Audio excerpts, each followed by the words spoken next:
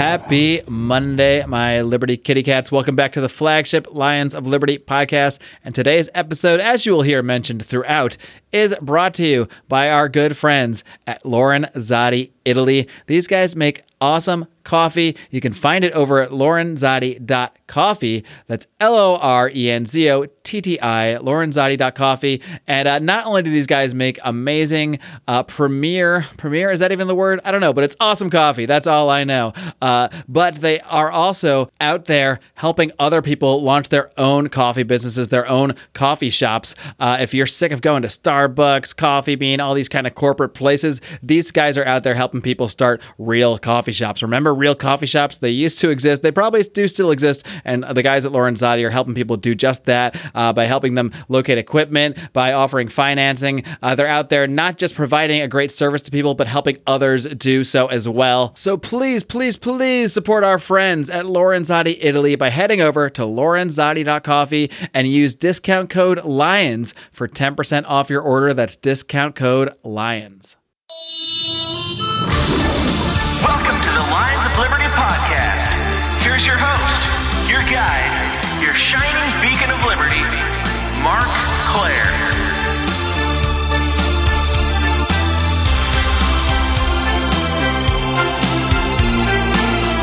All right, kitty cats, my guest today is the host of the Peddling Fiction podcast. He was brought to us today by a good friend of the show, one of our great patrons, and this month's Nittany level patron who gets to decide what I'm going to do. He gets to produce an episode, and he wanted me to bring on today's guest. He is the one and only Johnny Profita. Johnny, are you ready to roar? Absolutely, man. Let's do it. All right, man. Let's do this indeed. And I'm really glad. I'm really grateful for our friend Zach over at Lorenzotti Italy. He's been a long-time fan of our show, Lions Liberty, long-time fan of you as well. Maybe not as long, but of Peddling Fiction as well. I know he's a sponsor on your show. He's a sponsor on our show. And he also really wanted me to interview you for his producing duties this month. So really glad to connect with you. And I'm glad he did because I've been listening to your show and really, really enjoying it. I think anybody that is a fan of what we do here on Lions of Liberty is going to fit right into the wheelhouse of what you're doing over at Peddling Fiction. So definitely want to encourage people to just head over now. Don't even wait to the end of the episode. Go over, smash that subscribe button because you're going to want to hop over and listen to some of Johnny's rants here. But before we get into all that, everything you're doing with the show, just want to get to learn a little bit more about you, about Johnny Profita. So how did this all start for you? How did you first get involved and interested in just political talk overall? And what led you down this path to the ideas of liberty? Yeah, well, it's been a pretty long ride for me. I've always been fairly political, interested in politics, but like every libertarian, you start out as a conservative or a liberal or something like that.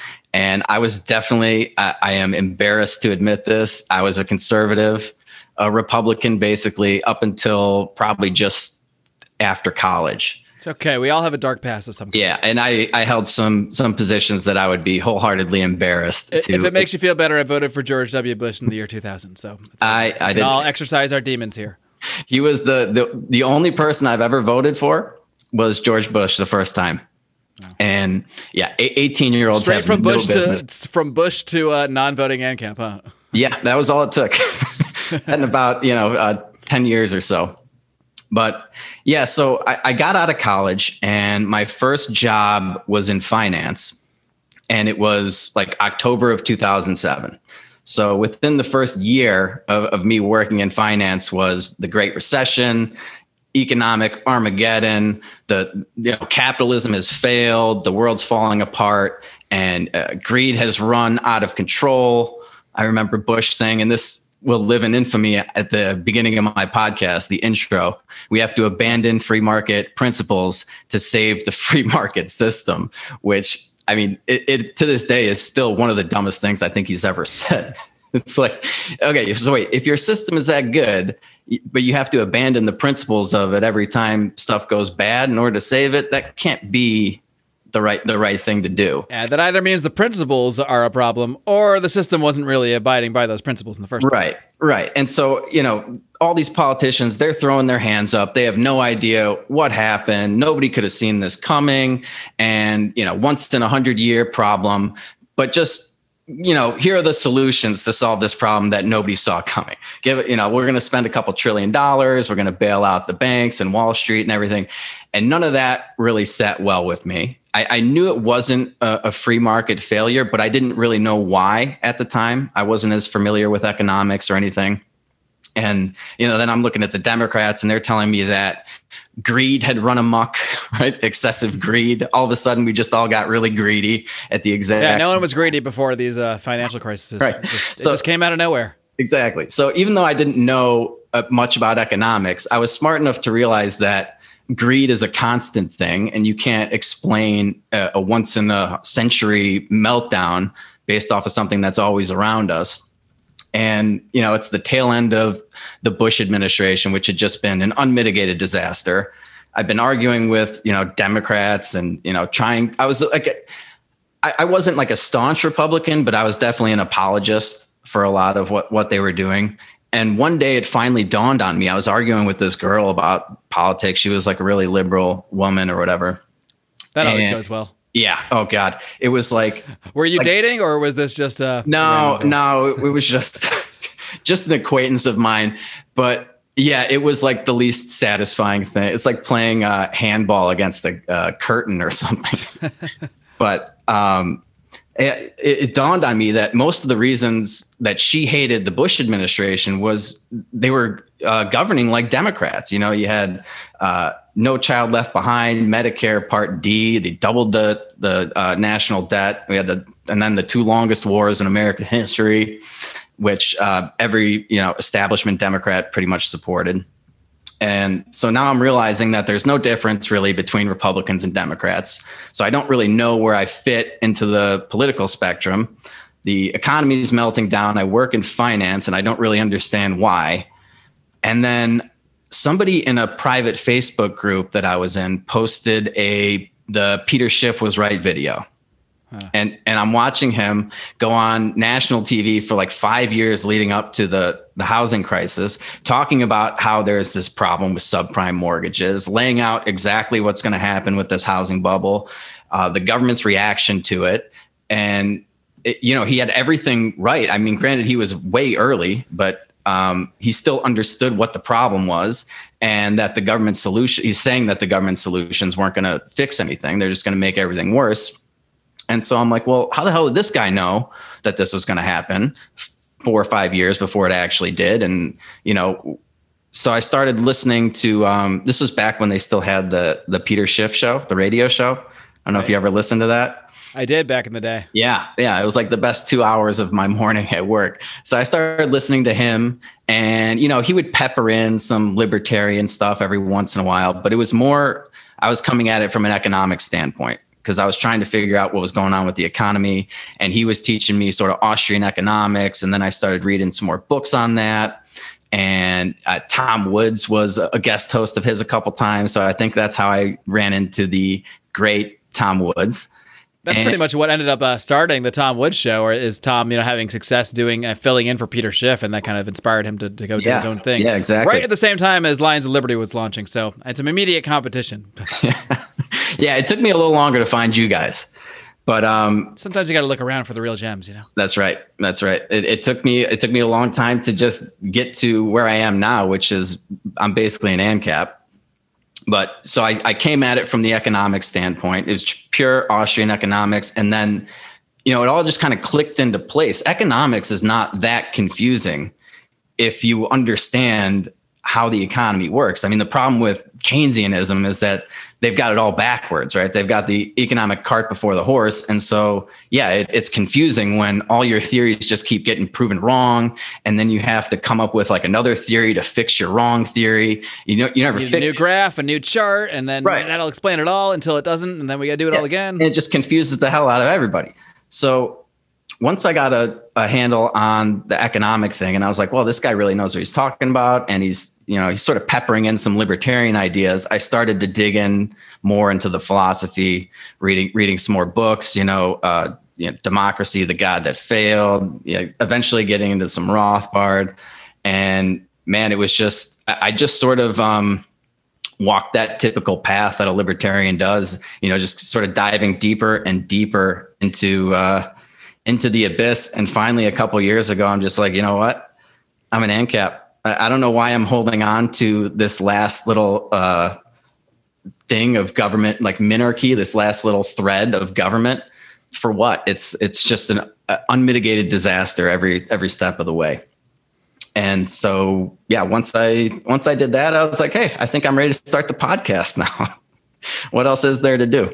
Did it strike you when you were really starting to understand Austrian economics and actual economics, free market economics, that, my God, I studied this field, I worked in this industry, and yet I knew so little about what was really going on? Did that just blow your mind how an entire industry can essentially get away with being run by quote unquote experts who really have no idea what is going on at all, or even understanding the most basic fundamentals of economics, because they suddenly get thrown out of the window when we start looking at the macro level for some reason? Oh yeah, it's unbelievable. I mean, I didn't even really study economics or finance or anything. I just kind of fell into it, which is pretty typical of the average American. You know, you don't know what you want to do. You go to college, you get a worthless liberal arts degree, right, and then you get a job in a field that you have no business being in. But yeah, then you throw that field away and go start podcasting. Right. But yeah, I mean, I hadn't even really, I mean, I'd heard of the Federal Reserve just because my old man was a finance guy. And I think he actually he wanted me to read the book, The Creature from Jekyll Island, but I didn't get to that for years after he was like pressing me to read it. But yeah, you don't even hear about the Federal Reserve.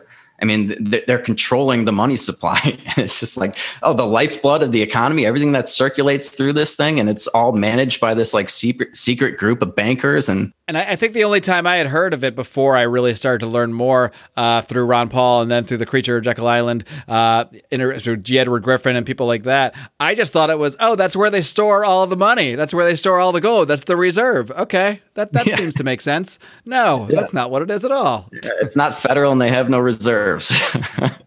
But yeah, getting an economics degree, I'm glad that I didn't, because it seems like this day and age, in order to get an economics degree, you just have to throw your common sense out the window.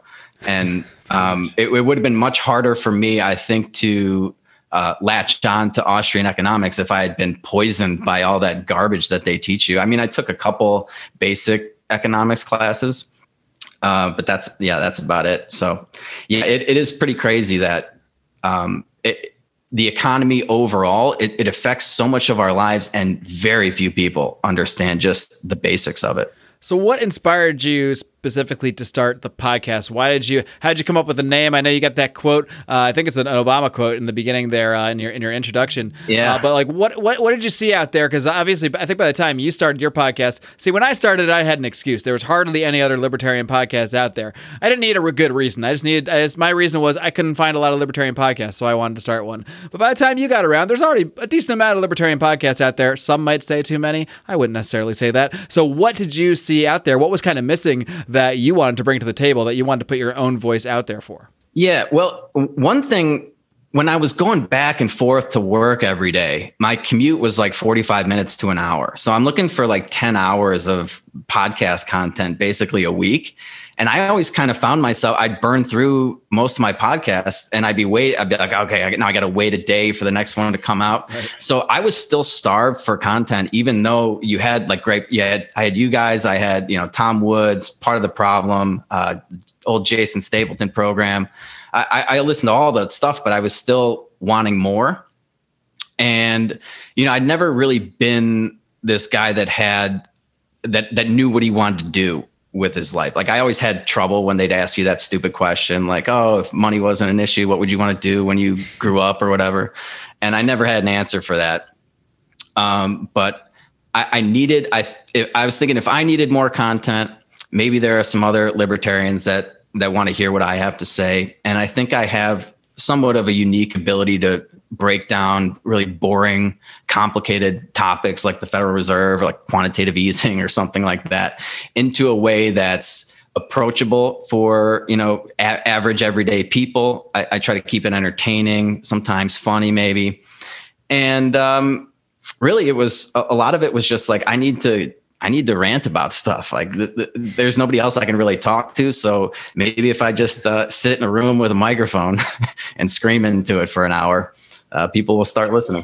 Podcasting in many ways is therapy. Before my podcasting days, I was one of those annoying Ron Paul people who couldn't shut up about Ron Paul, who was sharing every single Ron Paul video every single day. People were so sick of me. And then I started just talking into this microphone, and I find myself, okay, I don't need to do all this outside of this arena. This is my safe place where I can just say whatever I need to say, interview people about the things I want to talk about, and then I can maybe not harass the normies quite as much. I'll still, of course, talk to them when they want to be talked to, and I'll still put my content out there.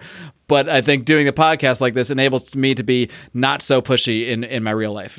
Yeah. And it's hard to find other libertarians. I live in Chicago, so it's mostly, Democrats. You have some conservatives or whatever, but the libertarians that I know are few and far between. So there's very few people where you can talk to that it doesn't just devolve into like a debate or something, which, can get pretty exhausting.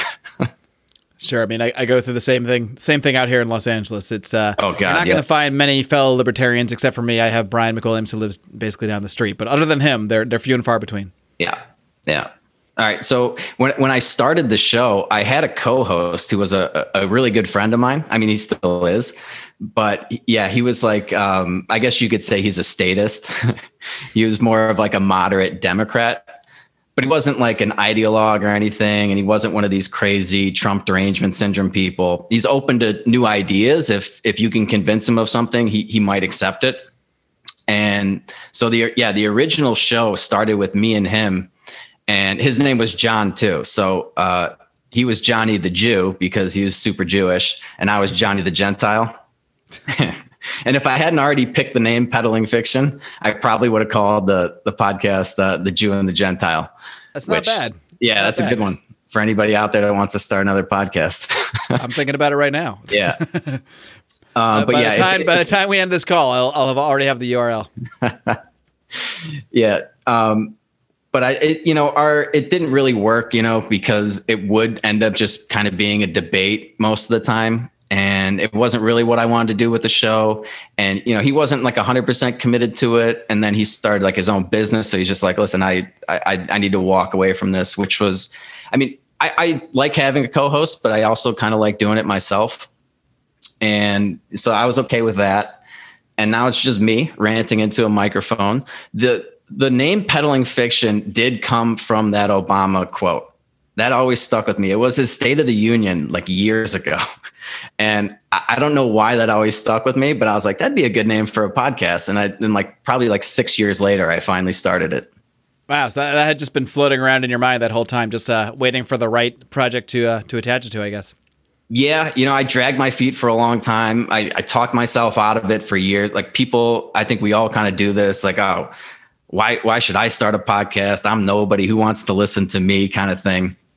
Sure. It's the imposter syndrome, and we all have it, except Tom Woods. I don't think he ever has it. But the rest of us all have to deal with it at some point. Right. And it's really detrimental. I can't imagine how many things I've talked myself out of that I could have been at least moderately successful in. And it's one of the bigger regrets in my life is that I didn't start it earlier. But, better late than never, I guess they say. I think that's one lesson that we can impart upon people. It doesn't even have to be about podcasting, but I think everybody goes through these things where there's something they want to do, something they feel like they can do, but they think to themselves, well, I'm not that guy. Like, that's not me. Like, that's not who I am. But the truth is, I don't have superpowers. You don't have superpowers. We are both podcasters because at some point we just decided we wanted to do it. We got over that. We got over that concept of, oh, that's not me. Can I really do this? And just proceeded to do it. And here we are doing it. And there's nothing special about either of us. I mean, maybe we're special in our own way. We're all mommy's little boy. We're all special. But anybody can do pretty much anything is the truth of the matter. If you really find something that you're passionate about, even if you have zero skills in that area, even if you think you don't know what the hell you're doing, especially nowadays, there are so many resources out there to learn what you need to do that thing, that the only thing holding anybody back is themselves at this point. Oh, yeah. Yeah. And believe me, I sucked when I first started. Like, I don't know how many episodes I recorded before I actually released one, but it was at least like 20. And I was like, man, this is just terrible. It's a lot harder than it looks. People like you make it seem easy, even just doing an unscripted interview. But yeah, especially now with like the COVID stuff and the lockdown, it's like, you're only going to get one shot at this. just take it. I mean, what's the worst that could happen? So nobody listens to your podcast and you spent, I don't know, a couple $100 setting everything up. And even then, now you know how to edit a podcast, and now maybe you can go, offer that skill, even if you don't even do the podcast. Right. You just still got to learn things along the way. And whatever it is, I mean, just take the shot, live your life. You're only going to get one chance at this. So if it's something you want to do or you think you want to do, go ahead and do it, because, man, life is a lot shorter than you think. And who knows what it's going to look like now with this whole pandemic craziness going around. Absolutely. Well, that's one thing I want to talk about, because you and I have something in common. I'm already back here stateside, but I spent about 3 months sort of trying. I guess you can't really run away from the pandemic, but you can run away from a city that's very locked down, like I did, running away from Los Angeles. And I spent about 3 months in Mexico, as listeners of this show know. But you're still in Mexico. You did the same thing. I think you told me before the show. You headed down there back in July. So what prompted you to skip out of Chicago and head down to Mexico? Was it just really wanting to get away from COVID madness and just kind of get out of there for a while? And kind of curious just what your initial impressions are of actually being in Mexico for an extended period of time. Yeah. So, well, I've been coming down I'm in Puerto Vallarta right now. I've been coming down to this condo for almost 12 years now. And I love it down here. I never came down in the summer because Chicago, there's 3 months out of the year where you actually want to stay there. It's June, July, and August, maybe some of September. And I mean, I've just been growing more and more tired of Chicago. I was already I had one foot out the door before this whole pandemic started. And then they're locking stuff down. And Mexico was locked down too for a while. They opened back up in June. Yeah, and especially I think the tourist areas had even kicked out tourists at one point and closed all the hotels. I think that lasted maybe a month or two. They had the military on the beach. They weren't letting anybody out. But once they opened back up, I was like, okay, I could stay in Chicago. It's going to be the summer, but what can I really do? You can go to outdoor bars and you can sit there and drink instead of sitting inside and drinking. But God knows I've done enough of that. Right. And I was like, well, if I go down now and I can work remotely from there, I could literally stay till at least Thanksgiving. And that sounded really tempting to me. And if you make it there till Thanksgiving, you're not going to want to come back to Chicago. I just heard. Time of year. Yeah, they just instituted a whole bunch of a lockdown. My uncle just texted me. He's like, "Yeah, there are new restrictions in Chicago. Bars are closed. No indoor dining, and a 10 p.m. curfew." It sounds a curfew. Yeah. So that's Chicago. That's a step farther than LA has gone. They haven't had any curfews except for a brief period where there was the rioting and all that. Yeah. And I mean, this is going to be winter in Chicago now. So the thought of that is just so depressing. And I can come out here. You got an unbelievable exchange rate. I think I'm still getting 20 pesos to the dollar, even after you pay, exchange fees and everything like that. I went through a phase when I was there where it was actually up to 25. So yeah. And so you can live like a king for practically nothing. The beaches are gorgeous. I've got a wonderful setup here, an incredible pool. You can go fishing. You can eat fresh fish every day. You can grill on the beach. There's beautiful restaurants, beautiful women. The sunsets it's just all great. The people are wonderful. Everything's fun. And it's fully open now. Like they were kind of half open. A lot of the clubs and stuff were closed. But now it's it's a go, man. You can go out dancing. There's a Cuban place I love to go to here. You can dance all night long. So they even have the full clubs and everything and all that stuff now. Yeah. You just do that retarded thing where you wear your mask in for the first 5 feet. When you take it off and there's 500 people around. I thought it was pretty funny. We flew into Cancun back in July, right before, not long before I came back to the U.S. And at the airport, it says don't forget, wear your mask, socially distance. And there's a person wearing a mask right on top of this billboard with everyone at the club. I was just like, okay, so even the billboard is basically saying, all right, just wear the thing and then. Yeah, it really is pretty unbelievable. But yeah, I'm having a blast out here. I wake up every morning with a big smile on my face. I take my lunch breaks, walk in the beach, swimming in the pool, and then, you go out at night. And, I've been living my normal life. I put the mask on when they ask me to, walking through the lobby or when you go grocery shopping or something like that. But other than that, I've been just living a normal life, meeting new people, going to bars, going to restaurants. And I mean, so far, so good. I guess I'll knock on some wood here, but I don't know. I mean, at this point, once I saw the numbers come out of New York, the initial numbers like back in April, where it was like, okay, if you're under the age of like 60, you're going to be perfectly fine when you get this. That's when I was like, all right, I'm gone. The next, and now it's like if you're not 85 with 3 conditions and in a nursing home, you're probably going to be okay. Right? Yeah, they keep getting better at treating it. Yeah, our 70-year-old obese president was like, had the sniffles for 2 days. Chris Christie beat it. I mean, that's pretty much all we need to know, I think.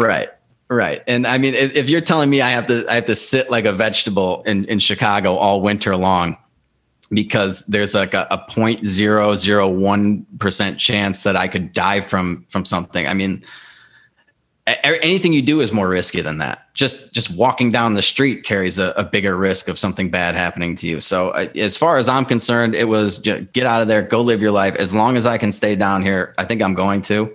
And once I have to go back to Chicago, I'm probably going to rent I have a condo there, unfortunately, that I thought I should have sold a couple years ago and didn't. That worked out. But yeah, I'll probably rent that out and go some other place that, I can, that isn't locked down, that has nice weather, and that I can, work remotely. That's another great thing about the podcast and some of the other stuff I do. I do some currency trading and things like that, where it's like I can do it from anywhere. And that is definitely one of my life goals, is to have that mobile income where, okay, Chicago sucks, it locks down, I'm going to pick up and go someplace else. Yeah, exactly. I think that's the freedom that I think anybody should be striving for at this point. Not maybe moving to another country isn't for everybody. Maybe certain people want to live in the town they live in for a number of reasons that may all be legitimate. But there's no downside in having options. So I think everybody should at least be working towards having other options, because the worst case, you don't use the other option, no big deal, but you have it.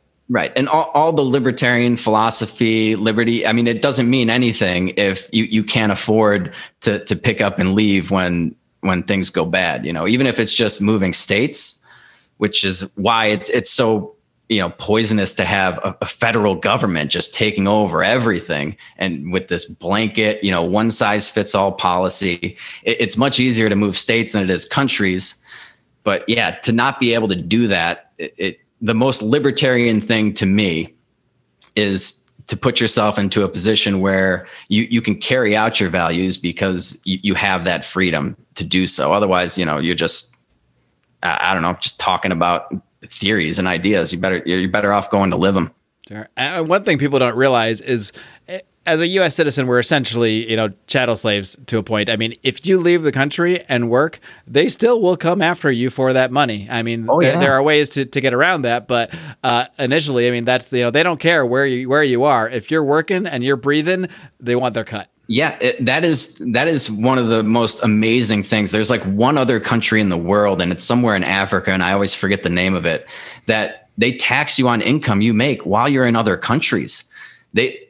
The federal government 100% believes that they own you. They own 100% of you, and they're only taking, 40% or maybe 50%. I mean, it depends, but the only reason it's that is because that's what they've decided. And if they want to take 100%, they could, because we've sacrificed this principle that they have a claim to at least a portion of our lives. And, 3 months out of the year, you're working for the federal government. Some of us, it's 6 months out of the year. And it's just, it's scary, and it's just tragic at the same time to see how far we've strayed from the original principles of America. It really is. We'll talk about a transition there, guys, because I got to take a quick little time out here to tell you about another awesome podcast you need to be checking out. That is the Expat Money Show. Speaking of the U.S. government chasing you around the world for your money, my friend Mikkel Thorup helps people figure their way around this stuff each and every week on the Expat Money Show. Not only that, he helps people get second passports, helps people come up with their escape plan for when the shit hits the fan here in the U.S., and many would say the shit has is already hitting the fan. So if you want to learn more about all the ways you can escape, not just physically, but financially as well, you got to check out Mikkel Thorup on the Expat Money Show. He's also got a great forum on Facebook where he discusses all these ideas. You can get involved in that conversation by heading over to expatmoneyshow.com/forum.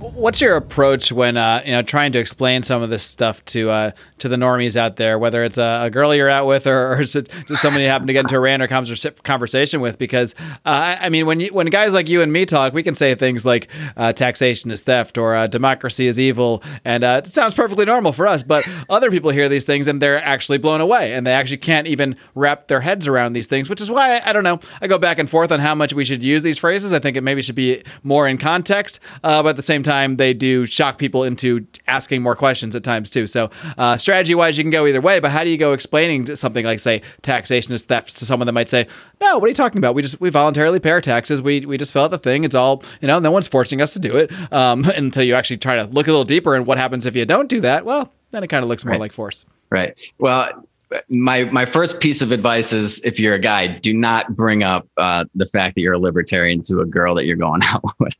I don't. I mean, it's going to come out eventually, but maybe not. Yeah, but you want to make them like you first. It's not a first date topic that I would bring up. But, one of the things I like to do with the podcast is to just pose a question to them that's going to get them to think about something that we just take for granted.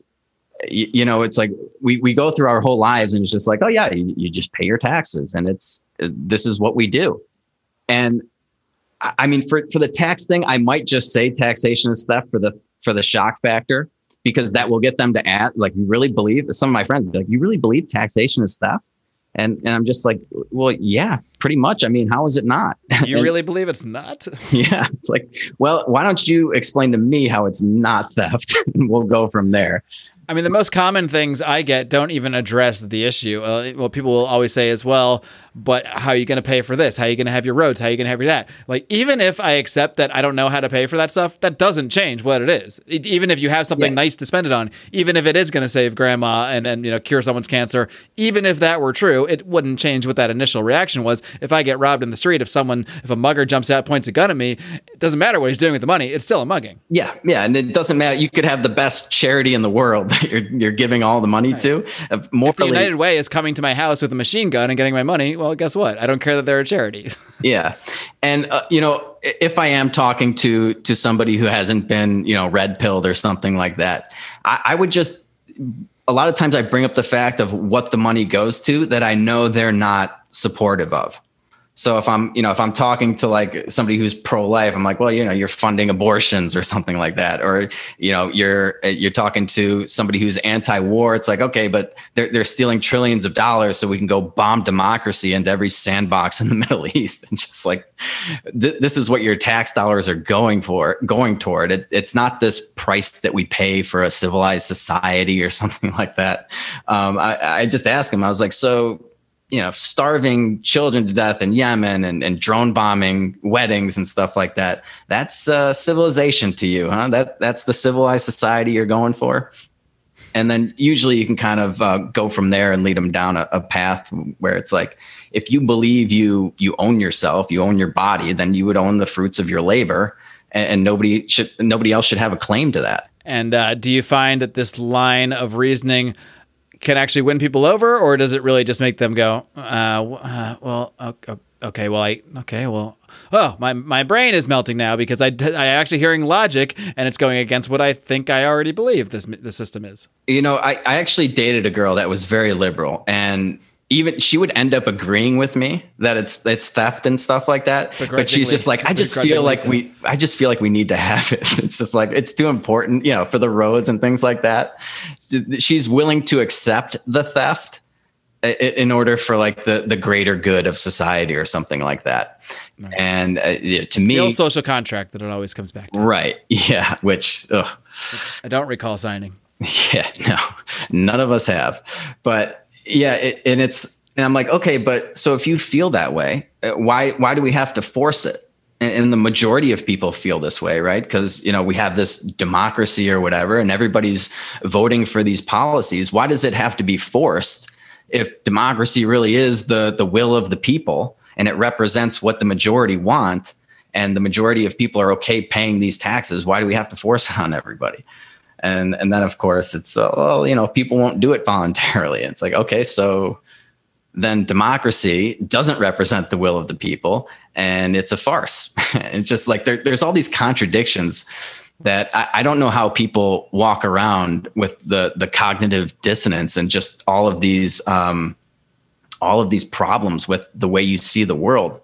It would drive me crazy. I mean, seeing it clearly is still very frustrating because you realize that so many people don't see the world for what it really is. But I'd still rather take that and really understand the world than to go through it. It's kind of like you're walking through life with really bad eyesight, and you can kind of make out what you're seeing, but things aren't really making sense because you can barely see. And then when you discover libertarianism, somebody gives you a pair of glasses and you get perfect 20/20 vision. And then you have to spend the rest of your life trying to hand those glasses out to everybody. And they just refuse. They refuse. They insist that they can see fine. And, it's like your old dad or something driving the car after he's like 85 and half blind or whatever. I can see just fine. Like, no, put these on. Put these glasses on. It'll change your life. I promise. And yeah, I guess that's one of the things I've been trying to do with the podcast. Makes me think of one of my favorite 80s movies of all time, or maybe even one of my favorite movies of all time. It's called They Live. I don't know if you've seen it, but that's exactly the plot of the movie. They find these glasses, and when people put the glasses on, they see things as they really are. So they see all these people around there, but half these people are actually not people. They're actually aliens. And then the billboards, they're not really what's there. It's actually saying, consume, obey. It has all these messages. And so it's actually starring Roddy Piper, the now deceased wrestler. But he's just running around trying to get people to wear these glasses and get people to see what's really going on. So it's a pretty good analogy. I had never seen that before, but I do know Roddy Piper. He's a blast from the past. Then you're going to love it. That's your homework as soon as we're done with this podcast. What's it called? They Live? It's called They Live. Yeah. Actually, your homework is first to go enjoy an amazing Friday night out in Puerto Vallarta. And then whenever you get around to it. Yeah. That shouldn't be hard. No, it shouldn't. One thing I want to ask you about, because it's just around the corner. How can we not? We just had the debate last night before we're recording here today. Your episode here is going to be one of the last interviews that I have before the election. So I just want to get your take on the debate overall. I guess if you want to comment on the debate itself, we did a whole recap show here at Lions Liberty as well. But I'm really curious about where you see things going. Not just with the election, although I'd love your thoughts on that if you have a prediction. But where do you just see society going afterwards? Because I think either way, no matter who wins, like the divisions that we've seen aren't just magically disappearing either way.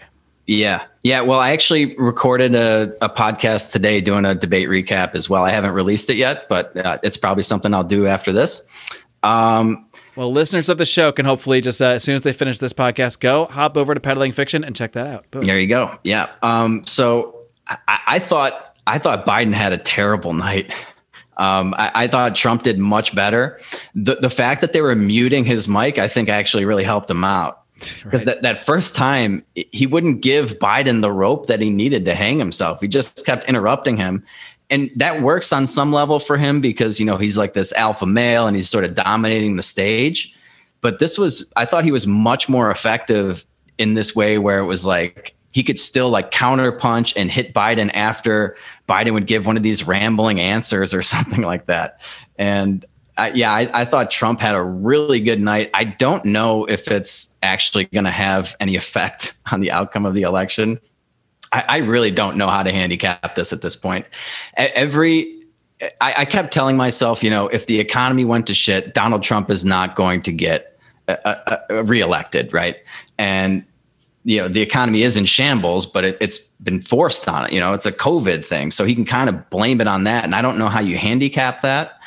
And he's talking about, he wants to open up the economy. We can't just live in a basement like Joe Biden. And Joe Biden's talking about locking everything down. And I fear that I run in circles where I'm sort of in this bubble where everybody else doesn't want to lock things down. But I do see people that are like perfectly okay staying home. They're afraid to like fly. They're afraid to go into the office and everything like that.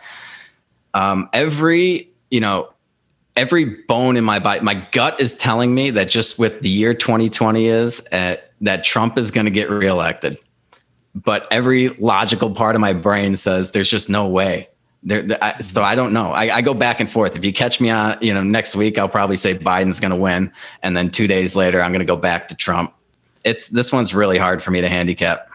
To me, the biggest X factor, and a lot of people say the polls are more accurate now, and the polls are all showing Biden's clearly going to win.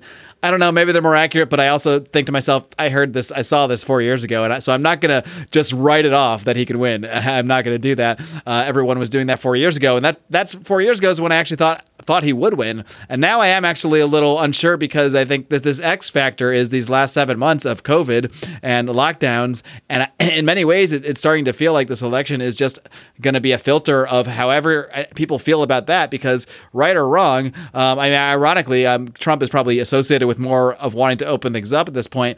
But he's the reason for the lockdowns, really. I mean, they put out the guidelines that led to governors locking things down, even though the tables have kind of turned in terms of what Biden and Trump are both offering right now in terms of what they would do as president. But at least he's been hands off in terms of he hasn't forced anything. It's all been up to the states, at least. Of course, I happen to live in a bad state. You happen to live in a bad state where they are doing the absolute worst things they can possibly do to that end. But I just wonder how many people are out there that, it's anecdotal, of course. But a friend of mine, he said like my mom is like anti-Trump, doesn't like Trump at all. But now she's like, really? We can't be locked down. Are you kidding me? And is probably going to vote for Trump just because she can't even believe that Joe Biden is out there saying he would lock things back down, and have national mask mandates and things like that. So it's really hard. I do kind of wonder how much that has changed people's votes in the last month. I mean, I think part of me thinks, most pro-Trump people are going to be pro-Trump. Nothing's going to change it. Same with Biden people, but there is this X factor. And I think it is hard to sort of quantify how it's changing people's perceptions and how it's going to affect how those people actually go out and vote. There's no way to know. I don't even know if there's going to be a way to know on November 3rd with all this mail-in voting and early voting, and who knows if ballots are going to be thrown out, accepted. I feel like there's going to be controversy either way, and it's probably not going to be fun, at least not in the big cities. It is pretty funny because Trump kind of has to walk this line where he's like, well, we had to lock things down back then, but now we can open stuff back up and get the economy back to, how great it was, even though it was headed off a cliff before all this started. And I think one of the best things that's going to happen to libertarians is going to be this debacle of an election. Like, it's so hard to sort of put a spotlight on just how dysfunctional and ridiculous government is. And Donald Trump just does that naturally. And this election now, it's like nobody is going to trust these results. Either way, like half the country is going to think that the president is illegitimate. It doesn't matter who it is. And I don't think we're going to find out for a couple months. It may even go to the Supreme Court or something. I think Nancy Pelosi becomes like the interim president if they can't decide on anything. And that's a scary thought. Yeah. And it's just, anything you can do to sort of delegitimize the state, I see as a great thing. And where we go after this, if Trump wins, I think things are going to get really bad in a lot of these big cities. Like, people are just going crazy. And we've already seen a bunch of riots and everything. And I don't know how people handle like 4 more years of literally Hitler or something like that. Certainly makes our job as podcasters more difficult because you end up spending a bunch of time defending this big orange buffoon just because the things that they criticize him for are so ridiculous, even though there's plenty of things that you can go after him for. And then, on the other side, if you have Republicans, they're just not going to accept that this was a legitimate election, like this was stolen from him, but they seem to be more peaceful. So I think you might see, just sort of like peaceful protest, like not even protest, just like resisting government decrees. So they're just going to start doing things that the government says you can't do, like certain states, maybe. That's what I'd like to see. Almost like a form of secession. Like, we're just going to do what the people in my state want to do, because there's a ton of states in the middle of the country that are probably going to get overrode by all these big coastal cities and everything like that. And everybody there wants to live their life a certain way. And I think hopefully they'll just start doing that and see if the federal government's actually going to try to come after them or something like that. Right. It's gonna be a fun ride either way. I think there's no way to deny that one. Well, I guess it depends on your kind of fun. If you're someone like us who follows this stuff and talks about it, it's fun. For a lot of us, it might not be. Yeah, it's so fun. I love the political theater. I just realized that I was down here. I was in Mexico the last time when Trump got elected, the first time. So I don't know. Maybe I could bring him some luck or something being down here. What was that like? Was there much of a reaction from actual Mexicans on the ground when you were there to Trump winning? You know, I was at a casino. It was like 5 a.m. when they announced that he had officially won. So it might be a little fuzzy. Me and my buddies we were shocked like everybody else was. But yeah, the Mexicans down here do not like Trump. I haven't met really any Mexican that isn't just like fuck Trump. They sell the fuck Trump shirts and hats and everything. And all my friends down here, if his name comes up, they can't stand the guy. But they have been hit with a lot of propaganda. Like I have to tell them, like, listen, I'm no fan, but like he actually didn't say like all that crazy stuff. He said a lot of stuff, but you know, they're hearing a lot of propaganda down here too. But yeah, they're not fans. Yeah, well, one place you can go to hear more analysis of propaganda or not propaganda is by heading over to Peddling Fiction, as Johnny here breaks down all the propaganda you're hearing out there from politicians and all of those ilk. So Johnny, before I let you go, it's been awesome having you on. Again, thanks to Zach for connecting us here. Really excited to be interviewing you today, and then working you. We're going to be running some ads for you over the next month or so. So I really want to encourage people to check out Peddling Fiction. Johnny, before I let you go, just let everybody know how they can find. It's kind of redundant at this point, Everybody listening to this listening to this show pretty much knows how to find podcasts. But just in case, feel free to mention any links or any plugs you got. Sure. Yeah. Well, my website is peddlingfictionpodcast.com. You can go there. The podcast is available on iTunes, Stitcher, all the major, podcasting sites or whatever. You can hear it there. It's a free show. I do it 2 days a week, usually Mondays and Thursdays, unless something happens where I drink too much tequila during the day or something and I have to push it off. But yeah, that's about it. I have a YouTube channel, Peddling Fiction. You can follow me on Twitter at Peddle Fiction. I usually just use Twitter for memes. Like occasionally I'll share some thoughts, but it's mostly just me posting dank memes when I get bored. And yeah, I think that's about it. Thanks for having me on, man. I'm a big fan of the show. It's always kind of surreal when you get to talk to somebody you've been listening to. And Zach at Lorenzotti Coffee, I can't say enough nice things about him. He was the first sponsor I ever had on the show, and he's just gone above and beyond the call of duty. So I really appreciate that. If you guys haven't bought any coffee from him yet, I don't know what you're waiting for. I don't know what they're waiting for either. We've been advertising it for a while. So if you haven't by now, after today, you're definitely got to go check out Lorenzotti Italy, Lorenzotti.coffee, of course, advertising on this show. So yeah, I wonder if you can combine our promo codes. If you use discount code Peddling Lions, then you get 40% off. Try it. Who knows? There you go. But Johnny, it's been awesome meeting you. Awesome talking to you. And I'm sure we'll be in touch. I'm sure we'll do more of this thing down the road. And who knows? Maybe we'll meet up and have some tequila in Mexico one of these days. Hey, that sounds good, man. I got plenty of room down here. You guys can come down whenever you want. All right, well, I'll take that as an official offer. Right. So be careful what you put out there, and it's on record. It's on a public podcast. Yeah, so you have to do it. Thanks, Johnny. It's been awesome talking to you. Keep up the great work, man. Keep on roaring. All right, thanks. You too.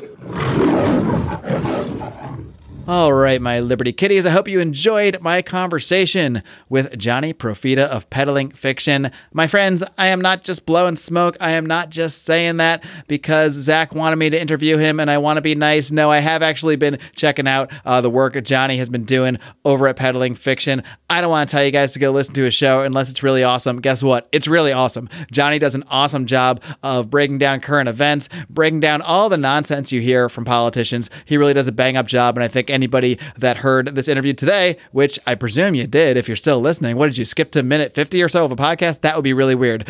So for you guys, I'm sure it's very obvious that Johnny's a great libertarian and a great mind and someone that's going to do awesome things in this movement going forward, specifically with this podcast. I got a feeling Johnny's going to be staying in Mexico for a while. That's just my gut feeling, but time will tell. Either way, in the meantime, be sure to check out Peddling Fiction on all the podcast platforms out there. While you're perusing around all the podcasts out there, guess what? It's not just me here every single Monday. Most of you know that by now. We've got Brian McWilliams coming at you every single Wednesday with his weekly shot of comedy, culture, and liberty on Electric Liberty Land, while John Odie Odermatt wraps things up with his hard-hitting look at the broken criminal justice system on Felony Friday. John has done some amazing work. He's done amazing work for years, but lately specifically, he's had some interviews with people who are actually on death row at the moment. Really, really amazing stuff. The kind of access you just don't get everywhere. But, when you're in the criminal justice realm, when you're podcasting for years, you make some connections, and John has certainly done that. So you're never going to hear stories like this from people that are currently on death row. I don't think you're going to find this stuff anywhere else but on Felony Friday. So what you got to do is, if you haven't already, you got to go whack the heck out of that subscribe button, because you don't want to miss any of our shows here at Lions of Liberty. You get all 3 shows, all 3 unique shows each and every week for the price of one. The price is free. What a wonderful world. Of course, if you want that price to be more than free, we are not going to stop you. There are so many ways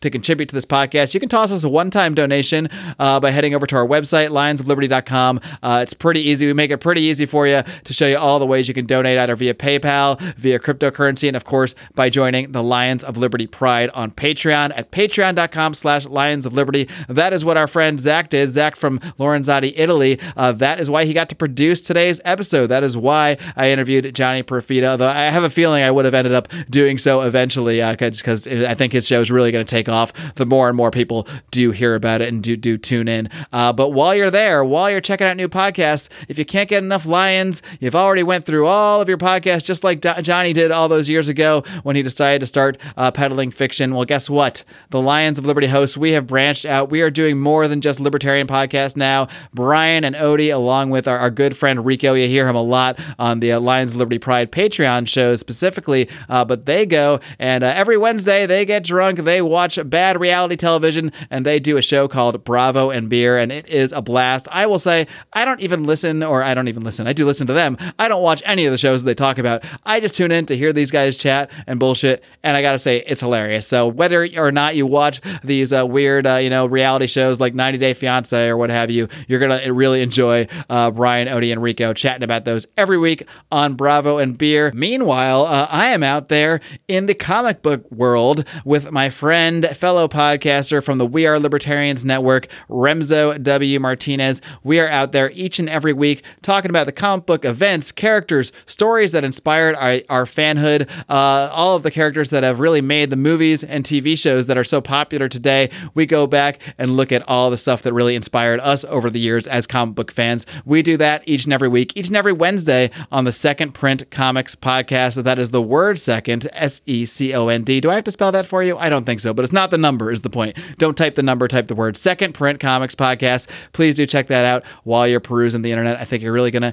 enjoy our banter, if I do say so myself. I think that's enough promotion, though, guys. I really do. I think you've heard enough from me ranting and raving, so I will simply bid you adieu until next Wednesday when you tune back right here for Brian McWilliams. Until next time, my friends. Live long and live free.